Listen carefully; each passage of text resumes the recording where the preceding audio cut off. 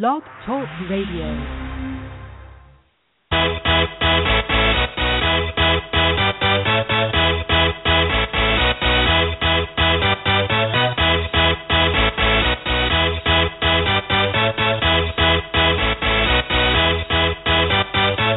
Y'all ready for this?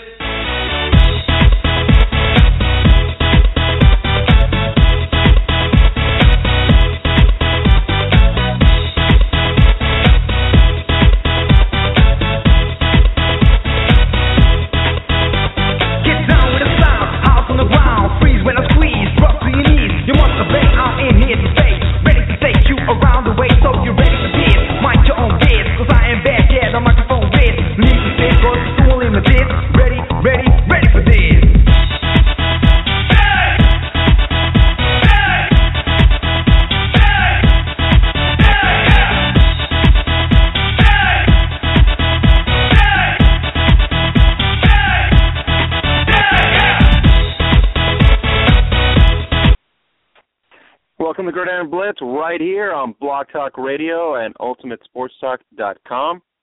We have a great show today. We are talking free agency with John Sorrentis of The Fantasy Greek at The Fantasy Greek on Twitter. Be coming up here in a couple minutes. We're going to talk free agency, the NFL draft coming up. So a little bit of chatter there.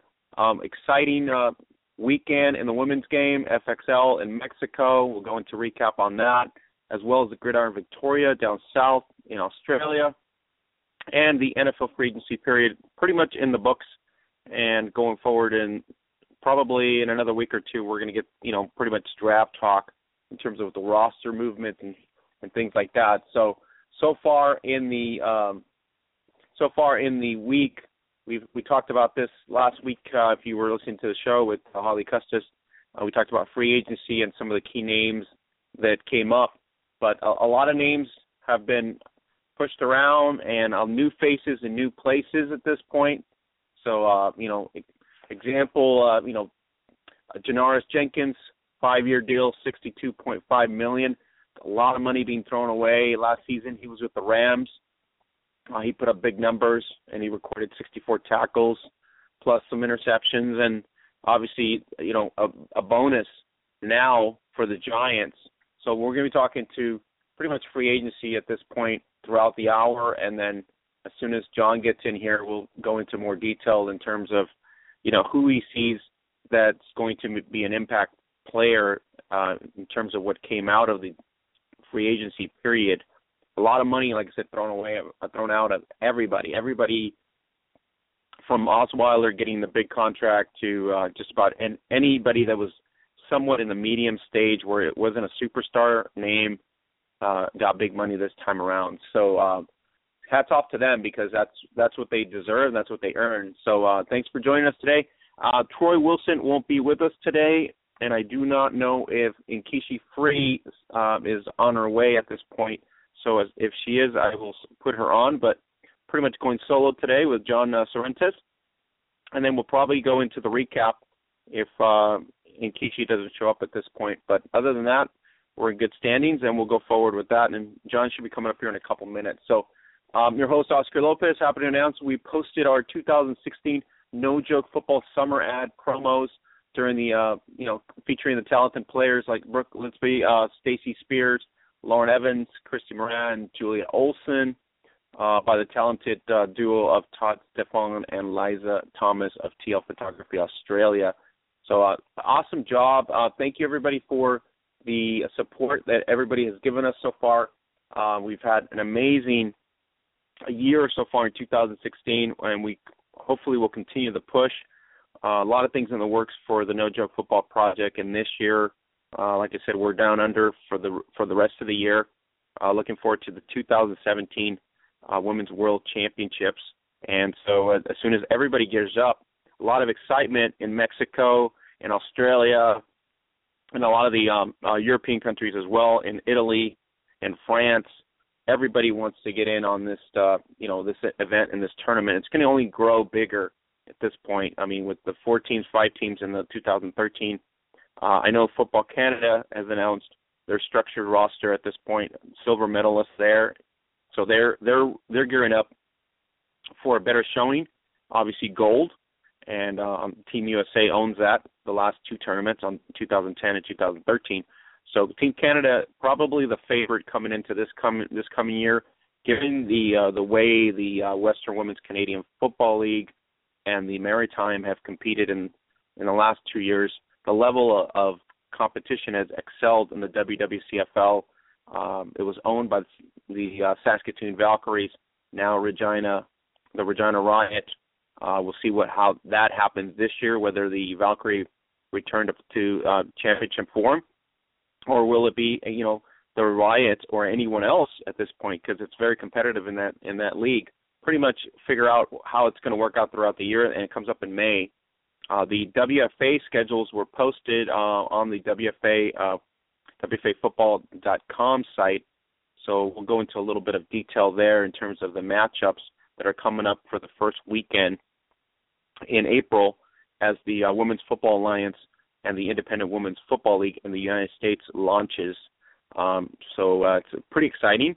And the exciting news was out of the Chicago Force, John Konecki, who was at the Outback Australian camp, has announced that 3 of the Aussies, Ainsley Rogers, who previously played for Chicago Force last year, will be coming over as well this year to participate with the Chicago Force. And you have Zoe Barnett and Tracy Day of the Gold Coast Stingrays will also be participating. So a boost of talented talent for already a prominent team in the WFA for the Chicago Force. So it's going to be a huge year to keep tabs on the Women's Football Alliance. It is probably the most exciting year since I've been covering it since 2009. And you're looking at the WFA being a staple league now at this point. You got DC, Pittsburgh coming back into the league. The Renegades just regrouping there as well. You got top-notch teams. Even though the Surge did not compete this year, you still have the Majestics out west. You got the Elite out west. The Slam coming back and re-energizing themselves as well. You got the Kansas City Titans.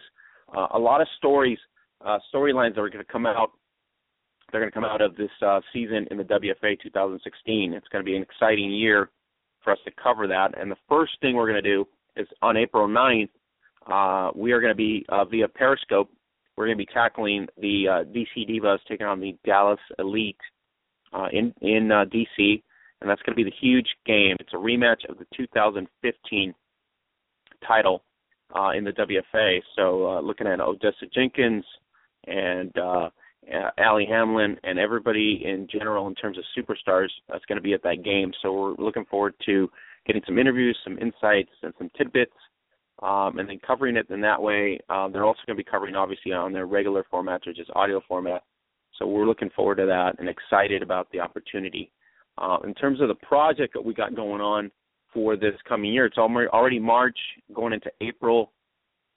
So we're going to have a great opportunity here in Australia the next couple months as we're working with the full kit leagues there as well as the non-full kit leagues. So it's going to be very impactful. As we get into the swing of 2017, our goal is really to re-energize the awareness towards the World Championships, the IFAB World Championships. So looking forward to that as well. So let's talk about here. Let's see. Nkishi, are you on? Hey, Oscar. How are you doing? Good. I'm doing great. How are we doing today? We are doing great. Everything is a little bit crazy and hectic because we are trying to wrap up the spring break as well as get ready for Easter. Yeah, it's a big week for everybody, especially for a lot of families. So bye weeks. Yes. Bye weeks. Yeah, if you consider them bye weeks, you don't consider them bye weeks. It's just another week with the heavier load. No. So I was just talking about the event in D.C. that we're going to be at April 9th. We're planning to be at the DC Diva Dallas Elite event, which is going to be a huge thing for us. It's one of the premier games. You know, it's the first ever rematch of a championship game in the Women's Football Alliance. So it is a huge deal. And you have the DC Divas. And talking about DC Divas, today in the news, I was going through my news feed, And Donna Wilkinson announced that, and she posted some pictures of Senator Muse out of Maryland, who proclaimed DC Divas and recognized them for their accomplishment of their championship. So that was hats off to the senator and the Maryland Senate for taking the time to recognize them. Yeah, I wonder what region she's from. So yeah, I'm going to have to check up on that because I missed that email. That's amazing. Yeah, it's on our timeline. So if you follow the Divas or any of the Divas that'll be reposted, we did post it on our Facebook page. We did post a link on there as well. So congratulations to them for getting noticed, especially in the D.C. area, and getting a lot more exposure, getting the which is we've always talked about. Yeah. Well, so and again, that's a good organization. That's for the proof of what we're doing. Well, and it's also for the proof that we are moving in in the right direction and as they say, we're on the right side of history. Because one of the biggest challenges, of course, has always been getting the recognition. And so to have this opportunity where, again, the hard work is paying off, the ladies are getting recognized, the team is getting recognized, women's football is certainly moving up in terms of its recognition. So, I mean, these are huge accomplishments. So, and Kishi, we're going to get to some dirty mud as soon as we get past the interview here with John Sorrentis out of the At That Fantasy Greek, and I think he's on. So let me just go ahead and do that. We're going to go into the No Joke Football Huddle. We're going to be talking to John Sorrentis, founder of the Fantasy Greek site and at Twitter at Fantasy Greek, the Fantasy Greek. So let's see, we got John on right now. I love talking to John. Oh yeah, John's great. John, welcome to the show. Oscar Lopez and Keisha Free. Oscar and Keisha, how are you guys doing? Hey, doing John, great, how John. are you doing? How was your year? It was great. Another year in the books. We got to see some record-setting offenses get out there on the field. We saw the passing game come alive this year. Saw a couple, really tough defenses, and eventually, when that storyline is it offense or defense which wins championships, it's obviously defense, as the Denver Broncos proved. Yeah, your thoughts there, John, on the Manning delay of retirement announcement. What was your thoughts there? I suppose it was appropriate. I mean, you got to give the guy a chance to think about it. I didn't think there was much to think about. If your career is sort of, at the sunset of your career, what a great time to retire after you've won a Super Bowl. I'm glad he saw the writing on the wall. So I thought it was a good, positive move. I do wonder, however, if that played in any way in Brock Osweiler sort of, being alienated from the team. Certainly one of the stories I don't think that's being reported very well is the Broncos have lost quite a few free agents, and many of them seem to agree that if something had been done about their contracts several weeks ago, before free agency opened, they more than likely would have re-signed with the team, and very likely may have signed what I'll call a hometown discount, but probably for less than what they ended up getting out on the free market. But that having been said, it is what it is. The Broncos look like a team that will be rebuilding next year, while several other teams have poached some of these players, and unless these players take the attitude, or they've got their championship, they could sit back a little bit. Some teams really picked up some good players in free agency. John, are you surprised at the amount of dollars that is being thrown around this year? The amount of dollars. I know it's not all guaranteed, but it just seems like this year it's like the cap dollars, or the amount of money in a cap setting was just huge. And given the amount of talented, I want to say talented superstars not available, or big name superstars not available, it's sort of like, I don't know if this is the year where everybody just threw money around, and then I'm anticipating that this is not going to be a very rewarding result for some teams. Well, there were probably three contracts where money really got thrown around. That being Brock Osweiler, the fellow who signed with the Giants, whose name just escapes me at this moment, and what was Jenkins. Yeah, Janoris Jenkins. Yeah. And so, there were probably 3 really big contracts out there. And then the rest, I got the sense that, they make good money. We're probably going to make more than if they stayed with their team. But I don't think it was eye-popping.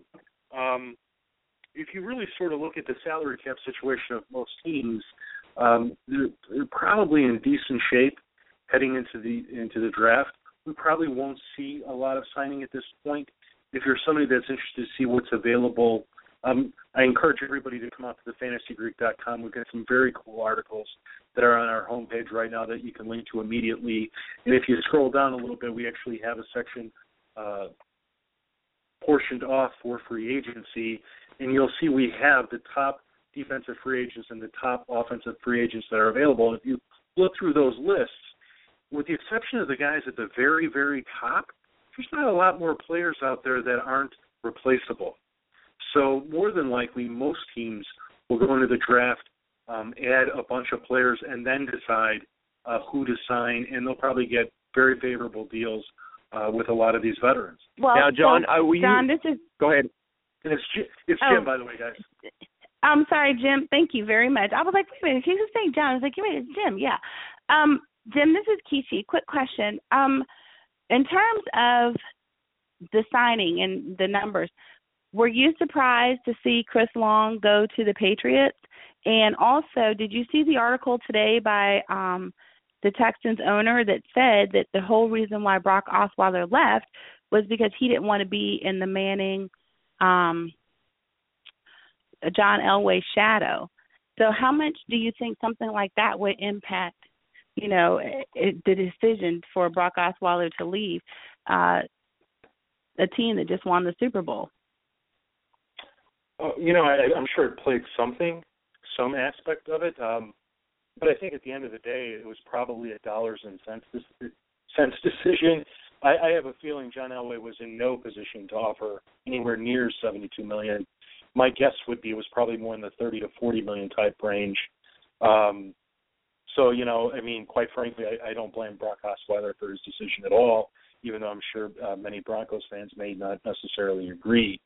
But I suppose that's the bigger question: who you blame, the players or the general manager? And I think you kind of got to lean towards the general manager. Now, there's something to be said. So far, he's done a great job managing this team. Last year, after he or 2 years ago, after he fired the head coach and coaching staff, or was it last year?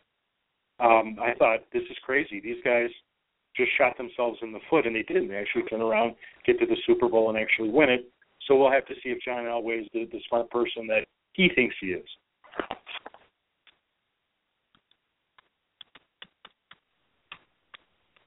Sort of a smart move in that sense, but also a gamble. Yeah, it was a huge very gamble. much so. Of course it was. But, if you're the Texans, you look at their team, and if you're looking at teams in terms of free agency, they've made the critical moves that they needed to make to posture themselves as the front runner to win the AFC South. They picked up not the best available free agent quarterback, but one of the top 5. Brock Osweiler certainly, he doesn't have a big enough body of work to really judge whether or not he'll be in the position to take that next step and really be worth the $70 million that he's going to be paid. But, he finished 5-2 behind a very good defense with some pretty good playmakers in front of him. He's now joining the team that got the number 1 running back free agent available in Lamar Miller, so the running game should be much better for the Texans. They've taken steps to shore up their offensive line through the signing of Jeff Allen and Tony Bergstrom, and their defense is obviously one of the best in the league, and I think you combine the two together, and suddenly you get synergy and you have an opportunity. So certainly the arrow is pointing in the right direction. Was it a risk? Yes, but it was a good risk because head coach O'Brien, he's done wonders with the quarterbacks he's been given to work with. Well, now you mentioned something really, really critical was that he doesn't have a large body of work, but, he was working behind a good defense. He did have some good offensive talent in front of him. And, yes, the Texans are making some really good moves in the offseason as well. But I wonder, could he be the next Matt Castle? Think about, in terms of look at all that Matt Castle did when Brady went out. He was able to keep the Patriots afloat and at least get them to the playoffs. Even though they clearly, they didn't go as far as they wanted to that year. But Matt Castle did a great job of, floating that team to the playoffs. What do you think are the differences between, and now Matt Castle is just an average Joe backup again. So what makes Brock Osweiler a front runner or a number one quarterback as opposed to being a good backup? Well, first off, Matt Castle actually was a decent quarterback the first couple of seasons after he left the Patriots. He had struggled, let's say, the past 3-4 years to actually be decent. So I wouldn't say that the analogy is necessarily good until maybe a few years from now. We won't really know, if he's a Matt Castle or if he's another Peyton Manning. I think the fact that he learned his craft at the knee of Peyton Manning it's going to speak volumes to his future. I mean, he's been already seen what it takes to be a great quarterback in this league. He has flashed, so we know he's got it in him. And now he's just got to put a consistent body of work. And he'll need a full 16-game season to sort of season himself and be the kind of quarterback that I think the Houston Texans coaching staff believes he can be, and certainly that the fans believe he can be. In terms of was it a risk? Absolutely. Rick Smith has tied himself to Brock Osweiler. And, I mean, if Osweiler doesn't, I'd say I don't want to say do something because, I mean, if the team makes the playoffs, to me, that's doing something. Do they need to get to the Super Bowl for it to been a great decision? No. They need to be a playoff contender every single year and dominate the league every single year. We'll know that in 2 seasons, 3 at the utmost, whether or not that is indeed the case, and that will determine the future of Rick Smith. That's true. But isn't it interesting? We always look at, the next player or the next man up in terms of, and this is just my opinion, but we always look at them in terms of, are you going to be, like I said, a Matt Castle where, Matt Castle did have a really decent career for the first couple of years when he went to the Chiefs after leaving the Patriots. But then we also look at, if you had stayed, could you have become the next Aaron Rodgers, who also, learned at the knee of one of the great ones. So, I mean, it's a really interesting dynamic in terms of staying or going, and whose path will you more emulate? Agreed. Now, Jim, New York, you give up Ivory and you pick up Forte. I think that was a pretty good move on the Jets' part. I do too. I mean, I like Matt Forte. Having seen him up close personally, looking over his career, and the kind of running back that he is, he's going to have a decent offensive line in front of him. I think he's a solid addition. He's probably got 2 to 3 years at best left in his career. So whatever the Jets are going to do in terms of how they use him, they're going to have to do it now. And what's critical to that team is in my opinion, is they need to suck it up and pay Ryan Fitzpatrick, as one reporter put it today, what he's worth to the Jets. And to the Jets, he's a very valuable quarterback, and I think he's worth every penny that he's probably asking for.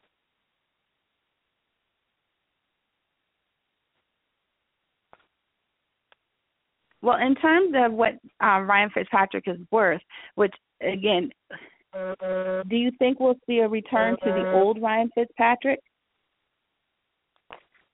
I mean, that's always possible, but so far he's proven that in Chan Gailey's offense, he can excel and he can thrive. So is it possible? Sure. So maybe he's in the right system for him. He's absolutely in the right system for him. And, I mean, he's got 2 of the best wide receivers in the league. Now he's got one of the best running backs in the league, and he's behind a pretty darn good defense. So hopefully this sort of gels this year, and they make the playoffs, and hopefully they get a win against the Patriots. Because certainly, as far as the Jets star, it's certainly rising. Well, considering that the Jets looked at RG3, now I heard the Cleveland Browns were looking at RG3, and now possibly the Denver Broncos are looking at RG3. And we've talked about all three of these teams who are trying to make quarterback decisions, which is why, I'm thinking this is a good segue. Where does he land? Because it's certainly, obviously not going to be back here in D.C. next year. Well, as of right now, it sounds like it's going to be the Browns. He's one of these players that, he's hard to gauge because of what's happened the last couple of seasons and how he has struggled in sort of transforming himself into a professional, moving from a pistol type of offense into just a normal pro-style offense. The Browns sound like the logical landing spot because of Hugh Jackson. Certainly they've brought Hugh Jackson over in order to pick their next quarterback of the future, which I'll predict right now will be selected in the first round of the draft. Either, I forget if they have pick number 2 or 3. More than likely it'll be Carson Wentz. But that's what they're going to do. There's no question in my mind. And if you're bringing RG3 in, you're bringing him in as sort of, one, because I don't think he's going to be expensive. 2, because he certainly needs to be coached by somebody that's not going to be nice to him, that's going to push him, that's going to make him a better quarterback. And 3, because, there's always a possibility that they need him at some point. Josh McCown, I like Josh McCown. He has done more, I think, than anybody could ever expect from the guy, given the awful situations that he's always been put in, either behind a bad offensive line or with a starter injured. He plays beyond, I think, anybody's expectations, but to be able to do that for 16 games straight, that just hasn't happened yet. So more than likely, RG3 will sort of be a stopgap person, just like Josh McCown for the Browns, if the Browns go forward with him, and then they'll slowly bring a nice young rookie up right behind him, hopefully to start next year. Well, and that's what many people have said, is that the Browns are where quarterbacks go to die, and I think that's just, a terrible, potentially a terrible ending for what should have been a stellar career. And I would just really hate to see that happen to RG3. And I would, if he could end up, where, in your opinion, not do you think where will he end up, but based on the quarterback coaching, the quarterback carousel, where do you think he would be a better fit system-wise that would allow him to the possibility? Now, he's probably never going to return to the RG3 that exploded on the scene pre the injuries. But can he be the next, for lack of a better term, Carson Palmer? Can he be the next Alex Smith and at least have a rejuvenated career where, like Brock Osweiler, even if his teams don't go to the Super Bowl, he at least keeps them in playoff contention every year for the next 5 to 6 years? Well, I'll tell you, I'm really surprised that the 49ers have pretty much washed their hands of being a part of the RG3 conversation, because I really thought that he might be a good fit in Chip Kelly's offense, which tends to it's built around the running back. So first off, you take a lot of pressure off of him because he'll be handing the football off, but he'll also have an opportunity to be an athlete, which the offense, I think, also lends itself to, and which he sort of fits that profile. To me, that would be the ideal landing spot, but obviously that's not the case. So, Jim, do you think RG3 goes of the way of, every other big-name quarterback that we've had before, where the potential isn't there, or is he just? I think for me, it was just like he was on the Alex Smith system in San Francisco on the East Coast. It was just, a lot of change, too much movement, not enough consistency, and for him to go to Cleveland, he would basically be a safety net upgrade. And, for anybody that they draft. So I guess if you are thinking the Browns mentality, you would say this is probably a good Band-Aid until we figure out who's going to lead us to the promised land, whenever that comes in Cleveland, of course. I can't disagree with you. I cannot disagree with you. I think here, if you talk to most scouts will tell you that most players, I mean, they need a coach that wants to coach them, especially from the quarterback position. If, Mike Shanahan believed in Robert Griffin III, he was great his rookie season. Even veterans said kind words about him. He was considered a leader. The big issue was he couldn't stay healthy. And when he couldn't stay healthy, that affected his athletic ability. Then Mike Shanahan has shown the door. We've got a new coaching staff. Robert Griffin III, for whatever reason, maybe he just doesn't like the staff. Maybe the staff doesn't like him. He's having problems adjusting to the new system. It just doesn't work out. They hang on to him for 2 seasons too long, in my opinion. And now he's out on the street. And somebody out there has got to sit there and say, I liked Robert when he came out of the draft a few years ago, and I like him today. And I want to go ahead and invest myself in him and teach him how to take that next step in the pros. Now, if the Browns weren't going to be looking to draft their quarterback of the future in this upcoming draft and believe that RG3 was the answer, they would have moved on him by now. He would be already under contract. They would have told us all that that's who they're going to want, but they're not. And I don't blame them. I mean, you have to sort of, now that he's been around the league, he's sort of damaged goods. So it's going to take somebody giving him a chance who actually believes in him for him to get back on track. Now, Jim, in Tampa, you had Doug Martin, whether they were going to let him go or not, and then they ended up re-signing him. So I thought that was a big blunder move to even let him go in to try to do, to try to test free agency. He's such a featured back in their offense. But I was happy to hear that he stayed. So what's your thought on Doug Martin at this? I don't think he's over the hill yet. I think he's like a Frank Gore, still beneficial and still has durability.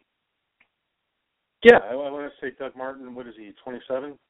Something like that. Mm-hmm. Yeah, I like Doug Martin. I like what they did with him last year.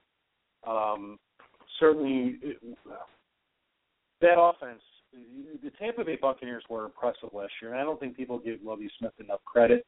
I think part of the reason why the team moved on was to get Dirk Koetter to they want this team to revolve around Jameis Winston. And to do that, you've got to get Lovie Smith out of the way. He's never tried to put the weight of the team on a quarterback. He'd rather that weight be on the defense, and I think there was probably a philosophical difference. And as it pertains to Doug Martin, who is 27, he's got a good 3-4 years ahead of him. I like him. I think he was a great runner as a rookie. He was a great runner last year, even though you could probably make the case that most of his stats, he piled up a big hunk of them in just a couple of games. But that having been said, this is a team, again, whose arrow is pointing up, and once they get their defensive issues buttoned down, the Buccaneers can make some noise or at least be in contention. Jim, you got a couple more minutes for us, or do we let you go? Just wanted to touch base on that. Okay, great. Go ahead. Well, no, because let me just say right now, Jim, love chatting with you. Your knowledge and insight is just invaluable, even if I'm not a very good fantasy football player. So our conversations, if you guys don't follow us on Twitter, you really should, because especially during football season, Jim and I have great conversations, and it's always funny because every weekend, every time he tells me to do something, it never works out, and it always goes the opposite way. But it's not his fault, because it's always my fault because I didn't listen the first time. But what I want to say, though, is, seriously, if you're not following Jim, you really and truly need to be following him, because his knowledge and insight into players and their stats is just amazing to me.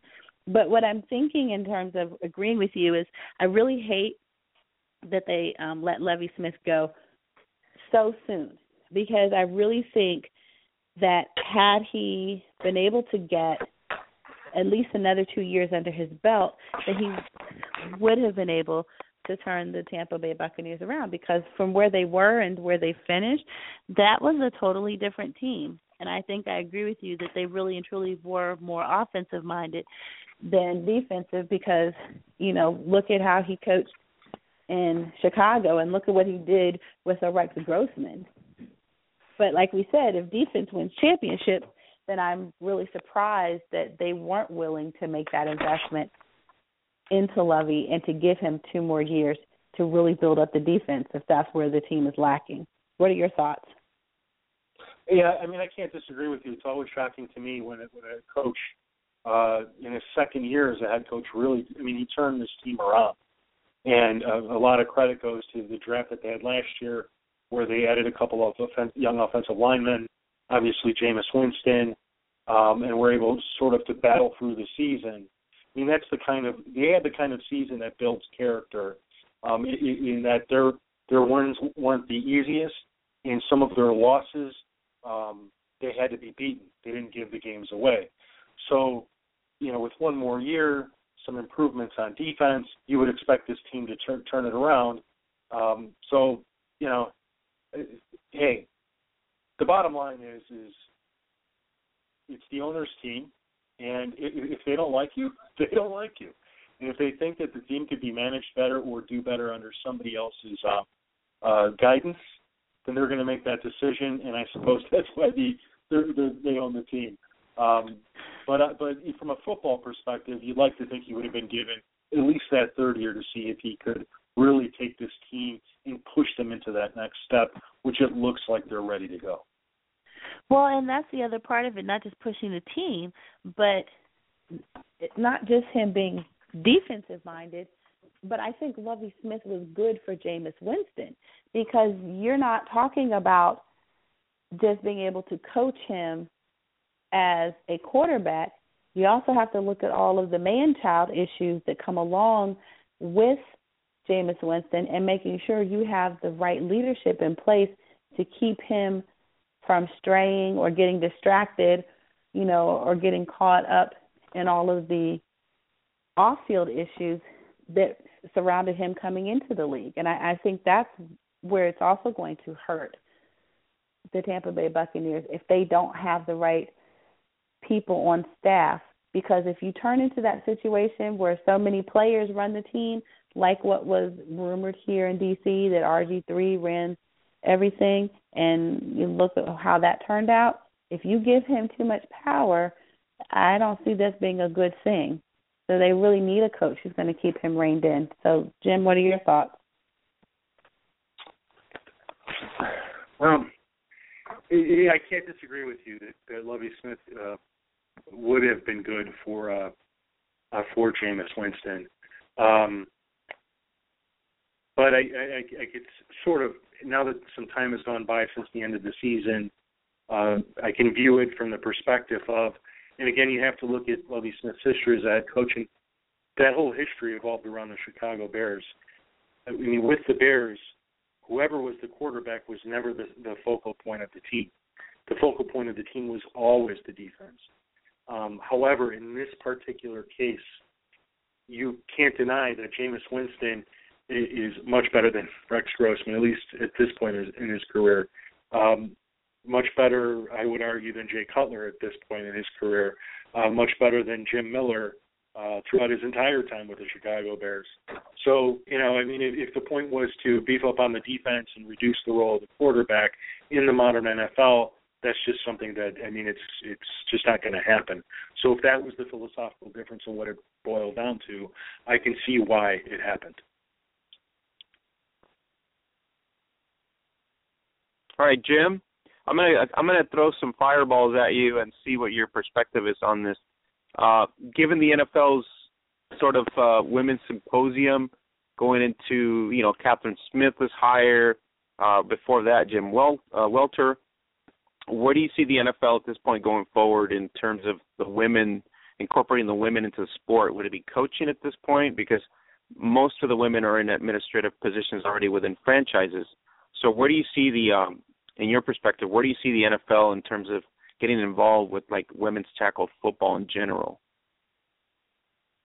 Well, I think that's really hard to say. That's definitely a question for the NFL.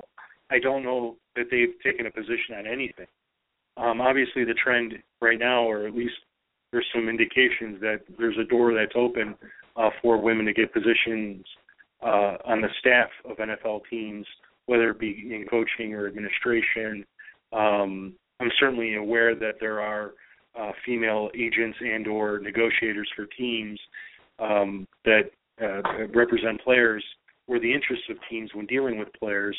So those doors are certainly open. And after that, it's really hard to say. I mean, it is a brutal sport. And that's not to say women aren't physical in their sports. My wife and I, we went to a WNBA game, and we're fortunate enough to have courtside seats. And I have never seen such a physical game that up close. It was a lot different than what I expected. Oh yeah. You know, yeah. So whatever the official position is, I really don't know. But you know, I mean, it is a physical sport, and you know, it's even there are many guys, including myself, that I know I probably wouldn't live through a quarter of professional football. Yeah.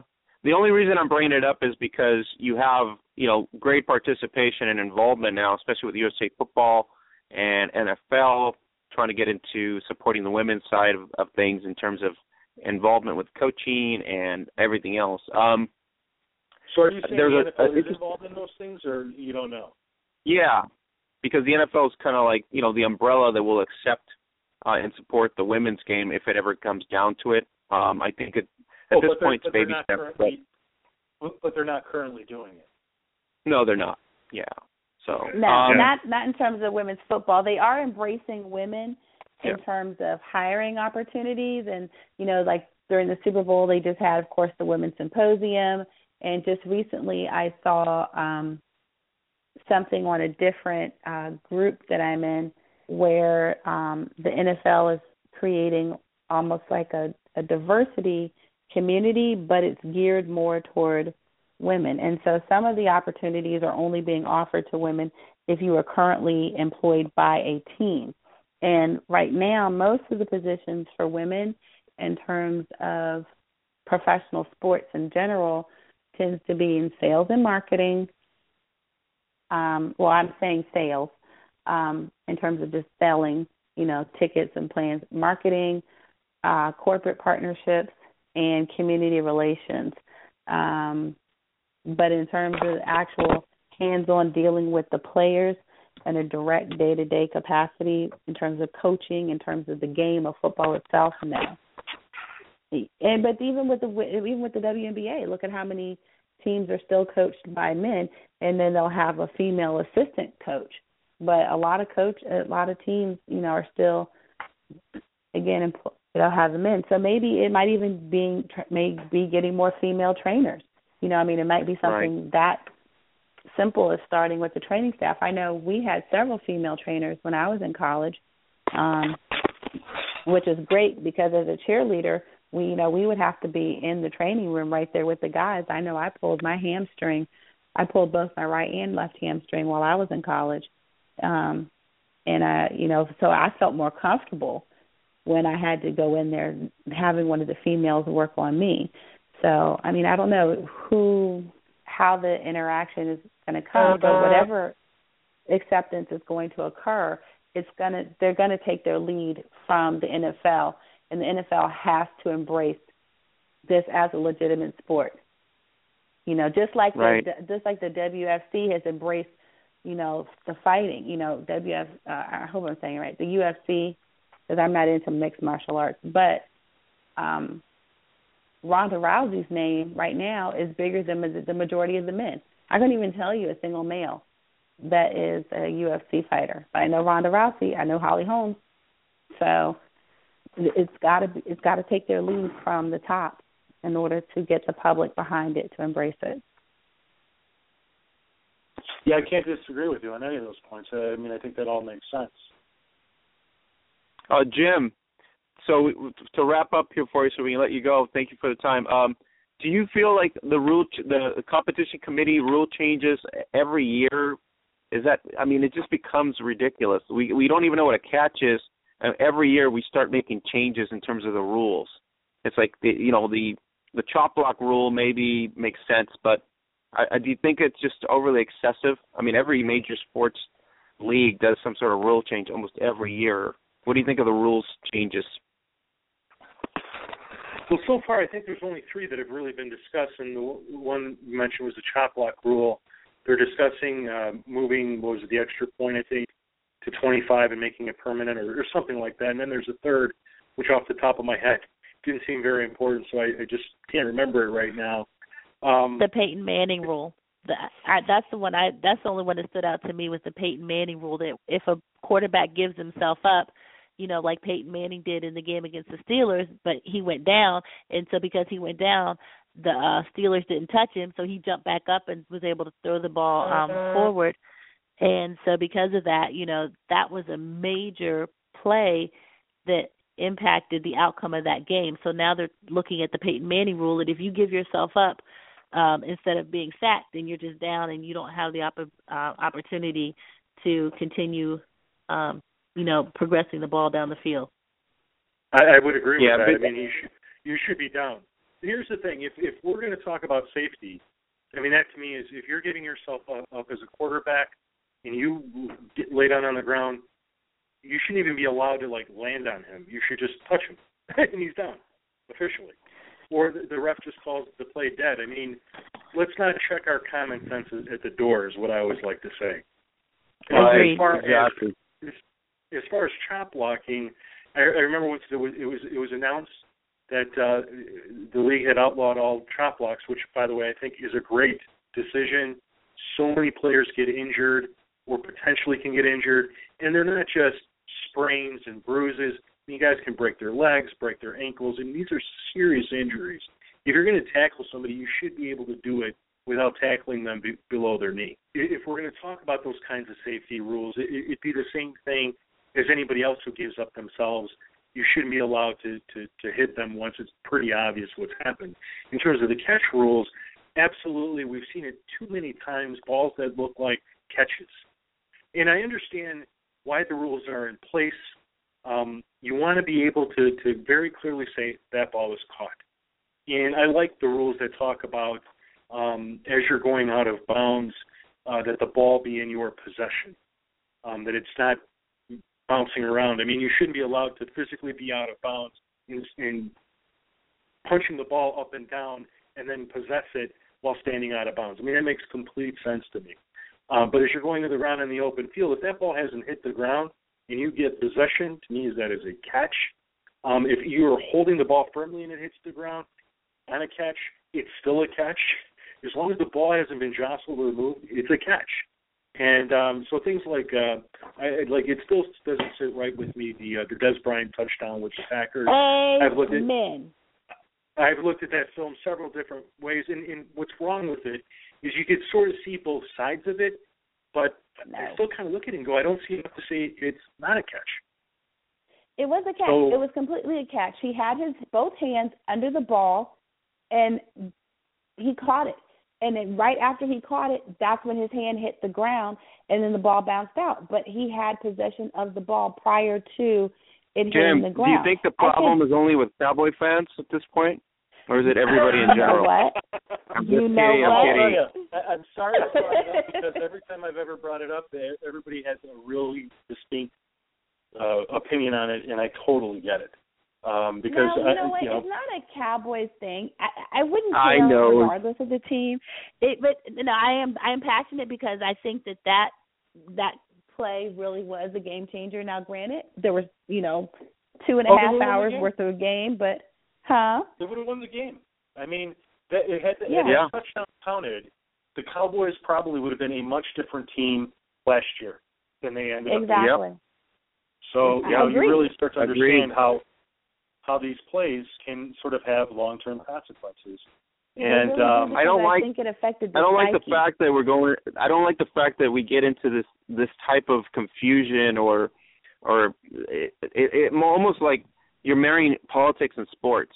It's like the facts are he caught the ball. Oh, by the way, the judges have decided that it's in the best interest of the sport that the catch is not ruled a catch. I mean, I'm like, come on. But we haven't had this issue for 75 years, and all of a sudden in the last 3 years we have an issue of confusion as to what a catch is. I mean, it's like Troy's point, this is about as ridiculous as you want to get. Well, it also has to do with what you said.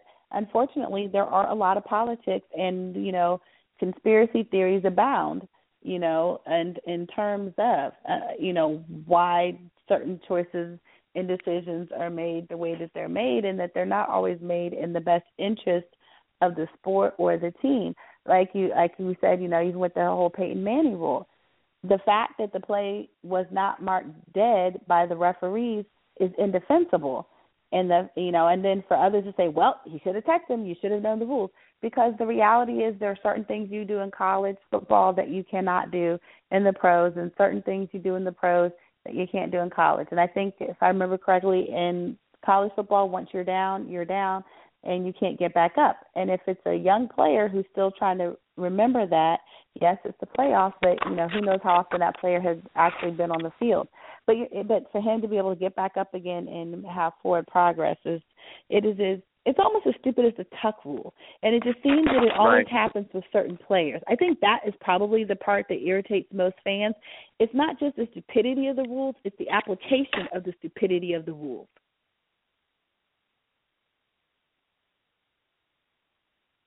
I think you're on point, Jim. So, what do we expect for the Fantasy Greek site at this point for 2016, where fans can dive in? I know we were looking at fantasy football last year. What kind of things are you guys working on this year? Well, for the short term, you'll start seeing more and more articles coming out related to the draft. If you come out right now, you can see how many draft picks your team has, as well as when those draft picks occur by round and the pick within every round. You'll be surprised to see which teams have the most and which have the least. At least I was once I got done totaling all the numbers. We have a draft fundraiser coming up at the end of the month for people in Chicago. It'll take place Thursday, April 28th, the same time as the first round of the NFL draft at Goose Island Brewery up on 1800 North Clybourne. Give me a few days and you'll be able to buy tickets through our site or through eventbrite.com. After that, we'll be gearing ourselves up for our fantasy football draft guide, which will be available on Amazon.com. It was the number one selling draft guide on Amazon 2 years ago, and last year was the number one new release. And then we're going to roll into the season. We're looking at providing some things last year that you would have had to be a subscriber for, and this year we're thinking it's going to be free. And you'll have so many more things that you can use besides waiver reports, the daily news, fantasy points allowed and the such to help you make your weekly roster decisions. So we've got some cool things going, and, hey, football's 24/7. Seriously, 24/7. That's what we do. That's what you do. So go check out at the Fantasy Football Fantasy Greek at the Fantasy Greek on Twitter, and then your site is thefantasygreek.com, right? That's correct. All right. So, Jim, thank you for the time. Sorry I misplaced your name at the beginning. I thought it was John for some reason. Must be out of That's okay. out of loop here with all that. So, Jim, looking forward to the season. Yeah, looking forward to the season and looking forward to all the insights that are coming out at the Fantasy Greek. And we tweet on Twitter all the time. So if you don't know where it's at, you can just get our timeline and you'll see at the Fantasy Greek on our timeline as well. You can go ahead and follow him. Get great insights, as Nkichi said, pretty good during the season as well. And getting into the draft, it's coming big now. So you really want to know where your team stands and what the options are for each of the squads. I know I'm kind of bummed out because my Rams kind of exploded on defense in terms of personnel, but we'll see how they patch up things together. So, Jim, thank you again, and looking forward to another chat coming up in a couple months. So when we talk about preseason and going into the NFL season for 2016. Oscar, Kishi, thank you so much. Have a great evening. Oh, thanks for coming on, Jim. And listen, if I play fantasy football this time, I'm going to have you to help me pick my team ahead of time, as opposed to doing this myself. Because I promise, I had a great team on paper, and then every single one of my great players just totally bombed on me, like Jimmy Graham. And the best person I had on my team all year last year was Dan Bailey. Go Cowboys! Wow. Well, without getting ahead of ourselves, the reality was last year was a unique year where we saw a lot of stars go down to injury. So players like Jimmy Graham didn't help you, and they also weren't being used right. But anyway, we'll talk about that in a couple months. Nope, and that's exactly what happened. All of my players went down. Have a good evening, you two. All right, Jim. Thank you very much. Safe travels. Thank you. All right, and Kishi, there you go. Jim Sorrentis at The Fantasy Greek, at thefantasygreek.com. Pretty good insights all year long. He's got some great feedback as well, and he's got some good feedback on the website with contributors. So if you want to stay in the know with the NFL, anything with that, you can even tweet him any questions in terms of what you think about your team and what he foresees for maybe some changes coming up. Just like we had mentioned, where's RG3 going to land at this point? And unfortunately, Doomsville, Cleveland, I don't think it's a good fit for him, but we'll never know. It's probably the only deal we can get. Well, think about, seriously, there have been too many decent, and I mean quarterbacks who weren't even as good as RG3 who went to die there. The person who I think of the most, who I think really hurt my feelings that they ended up dying in Cleveland, was Jason Campbell. And again, you already know where my loyalty lies.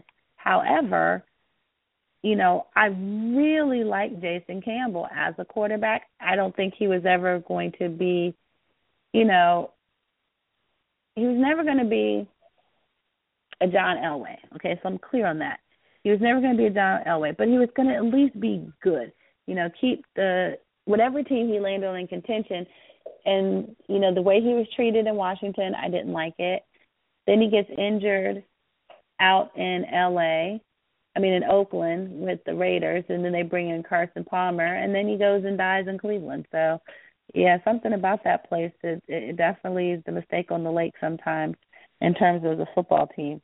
So, no, I don't want the Cleveland Browns fans to beat me up. To many of the points that have been made before, it's really a dysfunctional organization. And you're talking about, Tampa Bay as an example where, Lovey's gone after, under 2 years. In Cleveland, they've never given a coach an opportunity to succeed there, more than 3 years. They've never given a coach more than 3 years. It's always been under 2 years or it's within a year. Patience in Cleveland, I guess, is not the key there. And they don't understand it, that they're not going to get anywhere unless they, give the ship to somebody that can maybe ride it for 2 or 3 years, because that's what it's going to take. And so a lot of teams are in that boat, like Jim's point. They lose patience, and then they think the right moves. Look at the Yorks in San Francisco with Harbaugh. It's just conflict of interest, but you should have been able to just, muster it up and let the coach, and get you some wins. But a lot of organizations, we've talked about it a long time at length. A lot of franchises meddling between either the ownership or the general manager and the coach don't get along, or the coach and the quarterback or the or somebody in the personnel department. So just a lot of things that happen that just turn the ship the other way, and it's kind of sad considering all the amount of talent. Sometimes when you look at it on paper, you're like, man, this should just be a great team, and it just doesn't turn out. No, you're absolutely right. It really should be. And then something that was really interesting to me was that somebody said, and I can't remember who it was, but one of the issues with bringing in Groot was that he said, I can coach this guy, meaning RG3. So for him to get here and all of a sudden realize that as a head coach, you're not the quarterback coach anymore, therefore you're not limited to just coaching RG3. You have to coach an entire team, and then to say, I can't coach this guy, well, that's just inexcusable. Because you were brought in with the guise of saving this draft pick. Yeah, but not everybody can be Jason Garrett in a comfort seat in Dallas. And, that's just the case right there. He's actually, you can tell that, ownership values, himself, number one, and able to kind of stay at bay with, as at the helm. But not a lot of organizations have that faith in certain coaches, you know what I mean? It's just sad to see that. Look, everybody thought Denver was done, like he said, everybody thought Denver was one and done when they made the coaching change, and look how wrong all of us were. Yeah, but is it so much that Jerry Jones has faith in Jason Garrett, or is it that, and I don't know how to say this, we always talk about game managers when it comes to quarterback. You don't have to be a Tom Brady. Just manage the game. Just don't lose the game for us. And that's kind of the way I see Jason Garrett. He's not a real coach. Just don't lose the team, you know. Just don't. He's a game manager of coaches. He's not going to excel. He's not going to do anything great. He's not the tuna. He's not, you know, Bill Walsh. He's not going to come up with the West Coast offense. He's not going to do anything outstanding. He's just going to do just enough. But I can tell you right now, you can say that, but I guess Jerry Jones sees other things that we don't see, because for some of us, you know, at some point last year and the year before, you would have said, hey, because of the playoff losses, you say, hey, this coach should be gone. He can't cut it. But he can. When Jerry Jones starts evaluating, he basically turned around and said, it is, you know, the issue isn't the coach, the issue is some of the personnel and the physical play on the field. And it looks to me like, you know, his tenure's been there a long time now, so just goes to show you that, and look you know, at maybe our record. Look at our record. We're 8-8, 8-8, 8-8, 8-8, 8-8. I'm just saying, but all I'm saying is the boss hasn't plugged the plug on him, so he's got to be seeing something, or he's making excuses. He's making excuses. He's making excuses because of the players have to go first before the coach. I mean, that's just basically what it looks like now. Who else is going to put up with Jerry Jones? Nobody else. Hey, I was going to talk to you about a little bit. Christopher Hines out of Chicago Tribune put out an article. It was pretty bold article. Apparently, Christopher Hines, the writer, is gay. Came out to be gay. He's a gay. He's gay, and unfortunately, he started criticizing the NFL in this article, stating that that the league isn't ready for a gay male. And the last person we knew about was Michael Sam. Right. What's your feeling on there? I mean, is it something that doesn't need to be pushed? I just don't see the NFL, we can sit here and say that there's probably gay athletes right now in the NFL that haven't come out to boldly say I'm gay. I just can pretty much just say that right now, okay? But is it just a boys' club, as he calls it? But technically it's more of a rigid man sport than any other sport, I think. And when you get down to it, it's kind of like an exclusive club. And since we're on that topic, let me throw something else at you while you're in the same concept. Okay, we got the NFL not allowing a open gay male athlete at this point. Really, what the article basically said, they're not ready for that.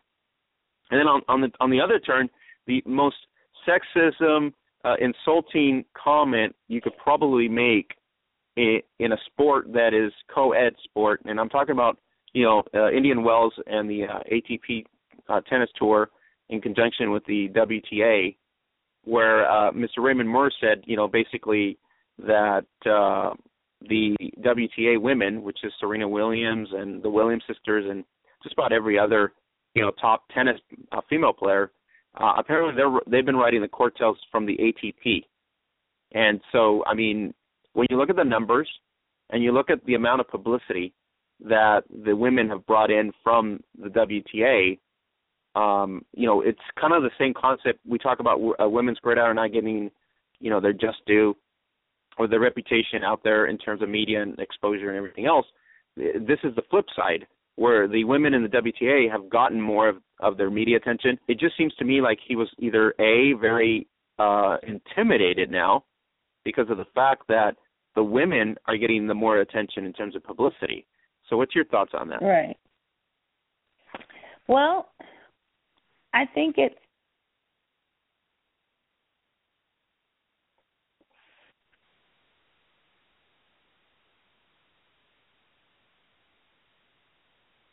Are you silent?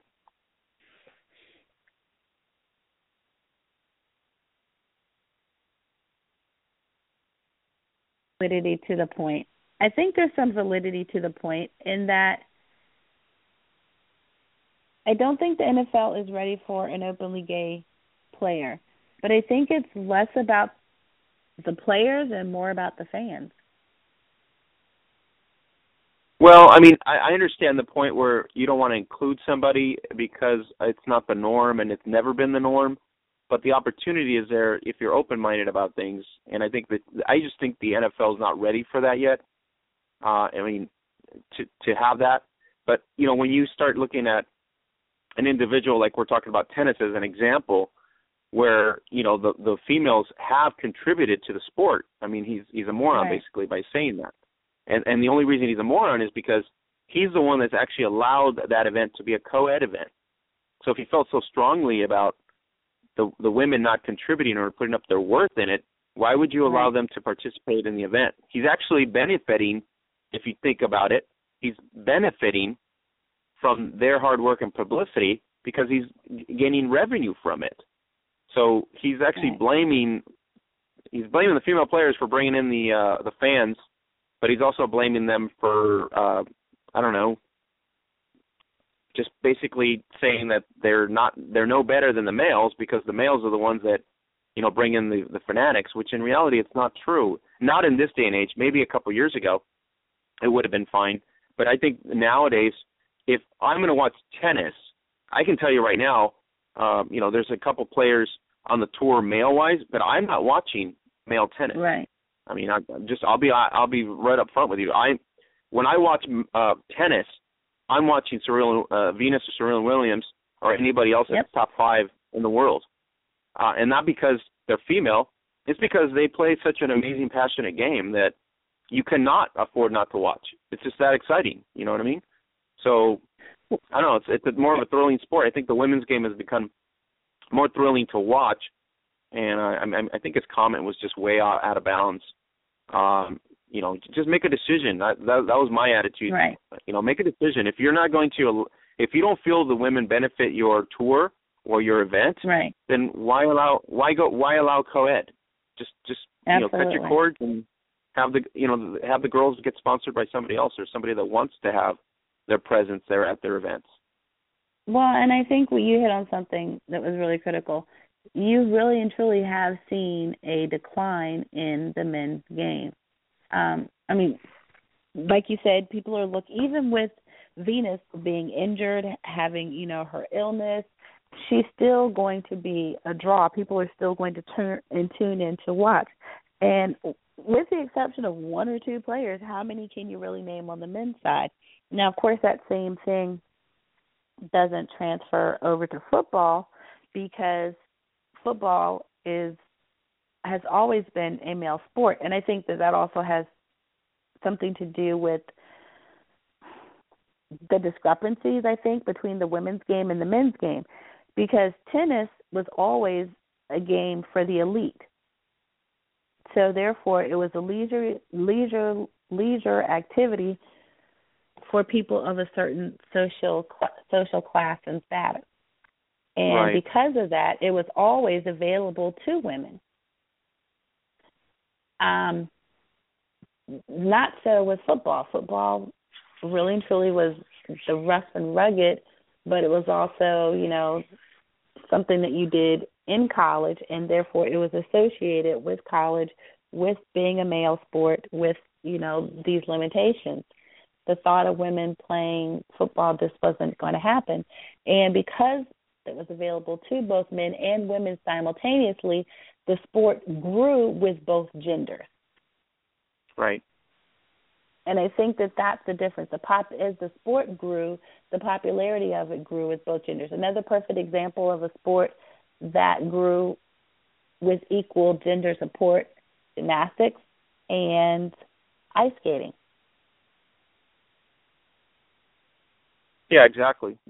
No, the only reason I bring it up is because, you know, he made a bold statement, which was really disgusting in a way, because, you know, it was. Women have to, you know, be begging at their knees, thanking the male players for their, you know, their contribution. I mean, it's like, you know, it was just bad. Yeah, that was awful. bad. It was really bad. He was just, you know, out of lines. I mean, I can understand if you want to say, you know, you don't have to insult the women. You just need to say, you know what, the the WTA tour isn't beneficial for my event.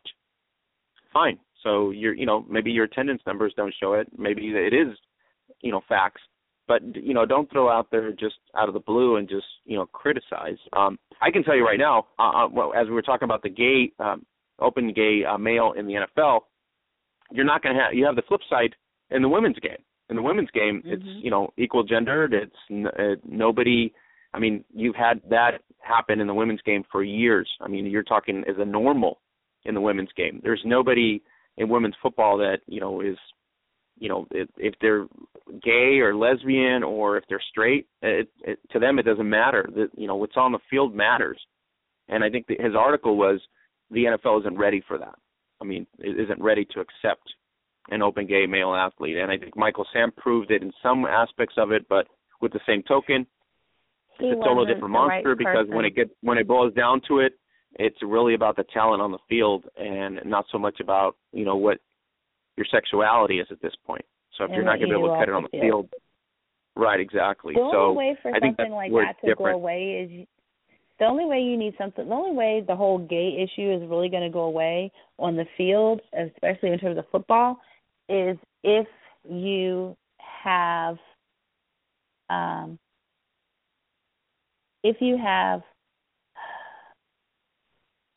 standout player who is well known and respected for his play so that the gender isn't an issue.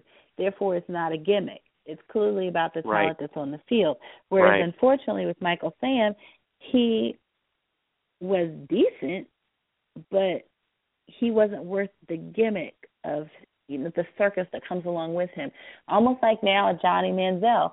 A lot of teams didn't want to touch him because of the gimmick of Johnny Football, the money sign, all that, that comes with it. And at some point, like you said, it's got to be about what you put on the field, not what you do off the field.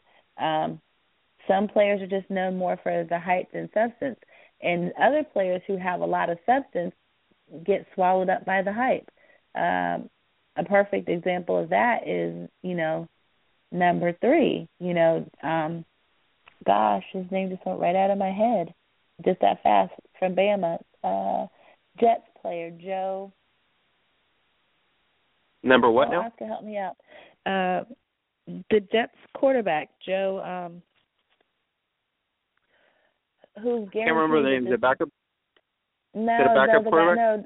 No, Hall of Famer. He guaranteed that the Jets were going to win the Super Bowl, and they did. Joe Namath. Yeah, Joe Namath. Sorry. It's been a very, very long week already, and trying to rip and run. But the thing about Joe Namath is, despite how good he actually was as a quarterback, people know him more for his flashy coats and his outfits and his statements about nothing wrong with having a drink with the ladies now and then as a single man. And people remember him more for those comments than they do for what he actually put out on the field and his hard work and his work ethic. And a lot of people don't know that Joe Namath had a great work ethic. So, there's got to be balance. People keep dogging Tony Romo, but people keep forgetting Tony Romo was undrafted. I don't know any other quarterback who has consistently put up the numbers that he's put up in this current quarterback era that went undrafted. Now, granted, Brady almost didn't make the cut, but he still got drafted. That's true. And for Tony Romo to be in the top, so it matters. We oftentimes we look at some of the wrong stuff. Even if people are putting up numbers on the field, if we're too busy concerned with who Tony Romo is dating, no one's looking at the numbers. If we're too busy concerned with who Michael Sam is dating, but he's not putting up the numbers on the field, then, they'd be going to say, oh, it's because he's gay. No, he just wasn't doing anything. It's a weird toss-up. Same concept. Like I said, it's really something that, I don't think his article was actually, on point. So if you want to read the articles, it's on our Facebook page. You can also go to the Chicago Tribune. It's Kristen Hines, I believe his name is. And so you can read it up there as well. It's on our Twitter feed. Pretty interesting read on that. You can also get the read on, Raymond Moore's sexism comments that was made at Indian Wells, which I thought was just completely out of bounds. But we got a little bit of time here, so let's dive into the women's recap. and let's loose out of here. Next week we have a couple more guests lined up, and the week after that, so fully booked for the month pretty much. And then April 9th we're going to be in D.C. Well, and Keisha and Troy will be in D.C. I'll be pretty much watching from afar. But, we're being excited. We want you here. Sure, well, I would like to be there. I know. Well, but Periscope's going to give us the opportunity to be there live, too. So it's kind of like, it's going to feel like we're going to be right side by side on the seat. So let's go into the women's recap and notes. Gridiron Australia, Week 4, Gridiron Victoria saw the Creighton Rangers fall from the undefeated state with a 28-16 loss versus the 2015 runner-up Northern Lady Raiders. The Raiders quarterback Stephanie P.C. and Giordana DiMuzio helped the Raiders remain perfect. Raiders now going to the Easter bye week to take a week off, and then they await in Week 6 the champion Geelong Bucks, and I mean undefeated champion Geelong Bucks. The champion Geelong Bucks remain on course, undefeated, as they take care of the Pakenham Silverbacks 52-34 with the win. And quarterback Kendra Nibba and running back Rochelle Cranston, our Norwich football MVP supporter, have the Bucks poised for a rematch in Week 6 against the Raiders. And this is a rematch of the 2015 championship as well. So they're going to meet in the regular season for the first time since the Raiders lost to them in the final. And if you remember right, the Raiders took the whole season until the end, and they got beat by the Bucks. Beat out. And they had beaten the Bucks cleverly. So this is a huge moment for them. This is like, will the Raiders take this match, or will the Bucks once again, give them a loss? And that, I don't know how that's going to work. This is a huge game in Gridiron Victoria. And the third game featured the Melton Wolves defeating the Berwick Diamonds 64-0. And to the girls out there in Berwick, keep fighting, keep doing your thing. They've had injuries, they have a roster changes, so that has contributed to a lot of the 0 points for them for this season. So keep fighting, girls.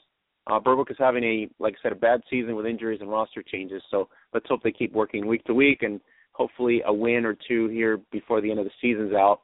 While the Wolves improve to 2-1, obviously the Diamonds go to 0-4, which is not a good thing. Week 6 will feature the battle of winless squads, as you will get the opportunity. Berwick Diamonds taking on the Melbourne Chargers. As soon as the Easter break's over, it'll be the Chargers and Berwick Diamonds. The 0-3 Chargers take on the 0-4 Diamonds. So looking forward to that match as well, on top of the undefeated match during that same week. So we got a winless match and an undefeated match. So it's awesome in Gridiron Victoria, Week 6, April 2nd. All game recaps are up on the league site at gridironvictoria.com.au. You can visit Women's Gridiron Leagues of Australia on Facebook or at Women's Gridiron on Twitter for the latest news going forward. So do you have the script in front of you, or are you on the road still? I do. No, I'm here. I'm sitting down, and I am ready to go. For North American news and notes, the Utah Girls Football League is now taking registrations for its second season for 2016. Visit www.utahgirlstackle.com. You can also look at their Facebook page, Utah Girls Tackle Football League, and you can follow them on Twitter at UT Girls Tackle. That's UT Girls with an S, TACKLE. Also, for more information, you can follow on Twitter at WWCFL or at MWFLF Football for the 2016 schedule. Also, for Canadian Women's Football League, you can visit their Facebook page at Western Women's Canadian Football League, which is what the WWCFL stands for. And you can also visit them on their website at mwfl.pointstreaksites.com.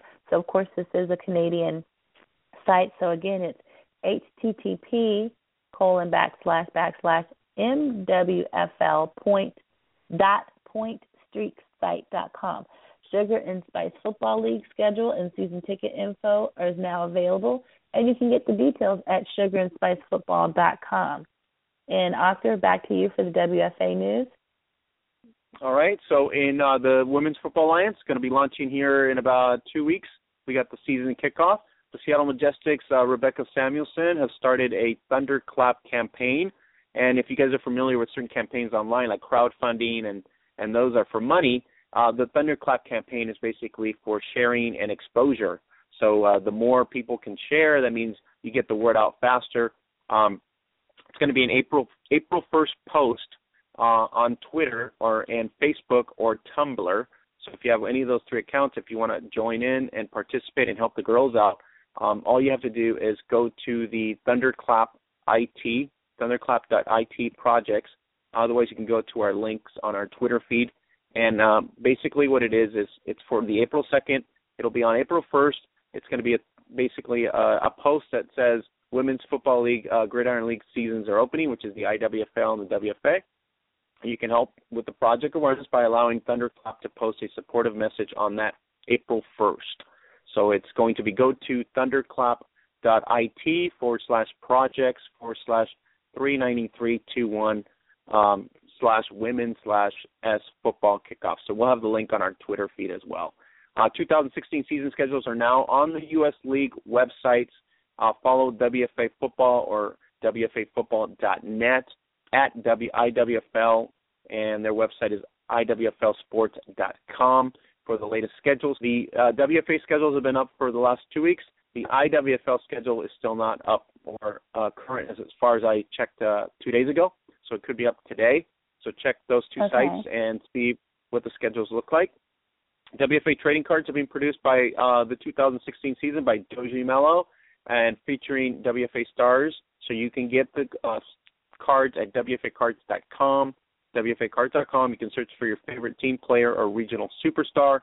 Catch the latest WFA Nation series talking women's gridiron topics and how to improve the sport as a whole. This past week, it was Holly Custis, our special guest from last weekend of the Seattle Majestics, and Nenji Martin of the North County Stars, formerly of the San Diego Surge. So visit WFANation.com and our Facebook page for the link as well.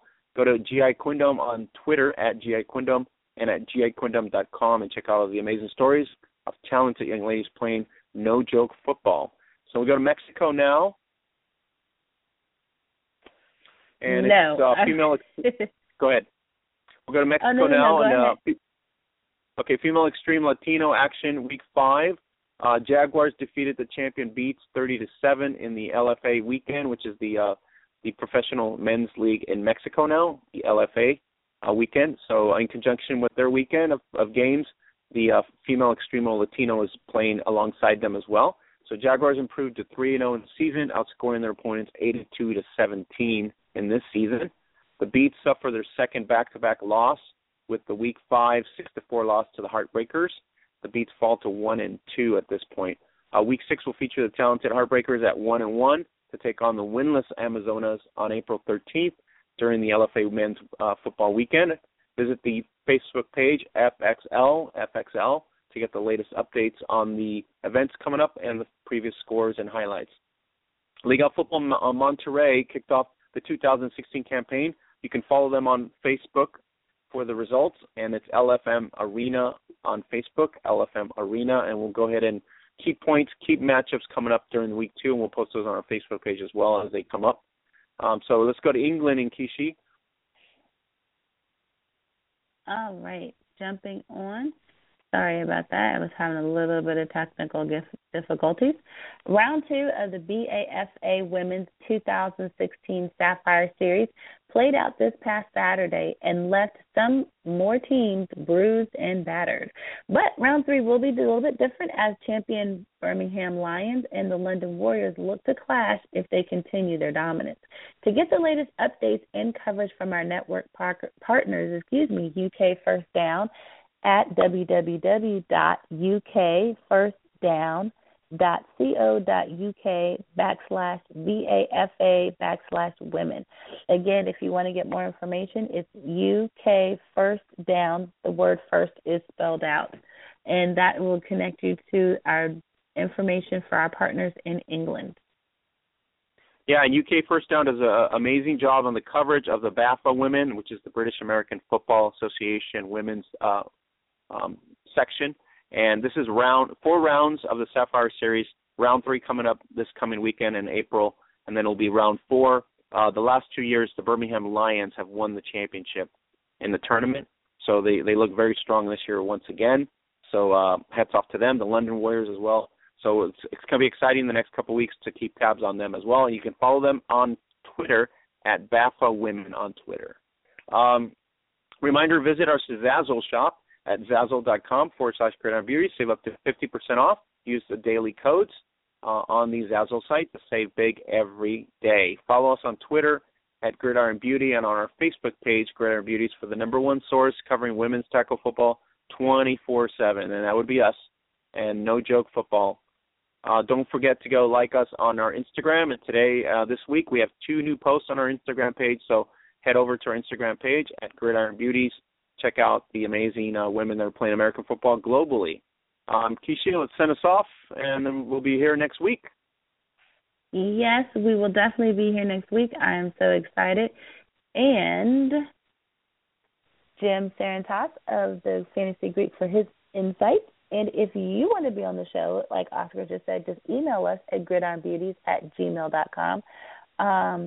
Also, again, go to GI Queendom and check out the amazing stories of young ladies playing No Joke Football Huddle. Follow Women's Gridiron on Twitter at Women's Gridiron, and on Twitter follow at Joslar, JOSLAR 46 for the latest news on Australia and FXF Mexico scene. I swear I always get that one wrong, but it's FXF Mexico scene. And like Oscar said, do not forget to follow us for all the latest NFL news, women's ladies football news. When Troy is feeling better, he will definitely have us updated on the college scene, especially with the draft coming up, so we need to know who to look out for. So Troy will have all the latest and updates on who we should be paying attention to. And for all other news, continue to follow us. I'm at Keishi's Cuties, KESHISCUTIS, Troy Wilson, at Troy Wilson _1. Also, our other partners who have not been on for a while, but we're going to have to get them back before this season ends for the ladies football, is at Pat Fangirl 12, Erica, and Eric at Fit for Life for more NFL talk. And I'm in Kishi Free and Oscar Lopez. Sign us out. We'll see you next week, everybody. Have a great weekend. Have a great Easter weekend. We'll see you here next Tuesday for another edition of The Blitz right here on Blog Talk Radio and UltimateSportsTalk.com. Have a great night, everybody. Good night, everyone.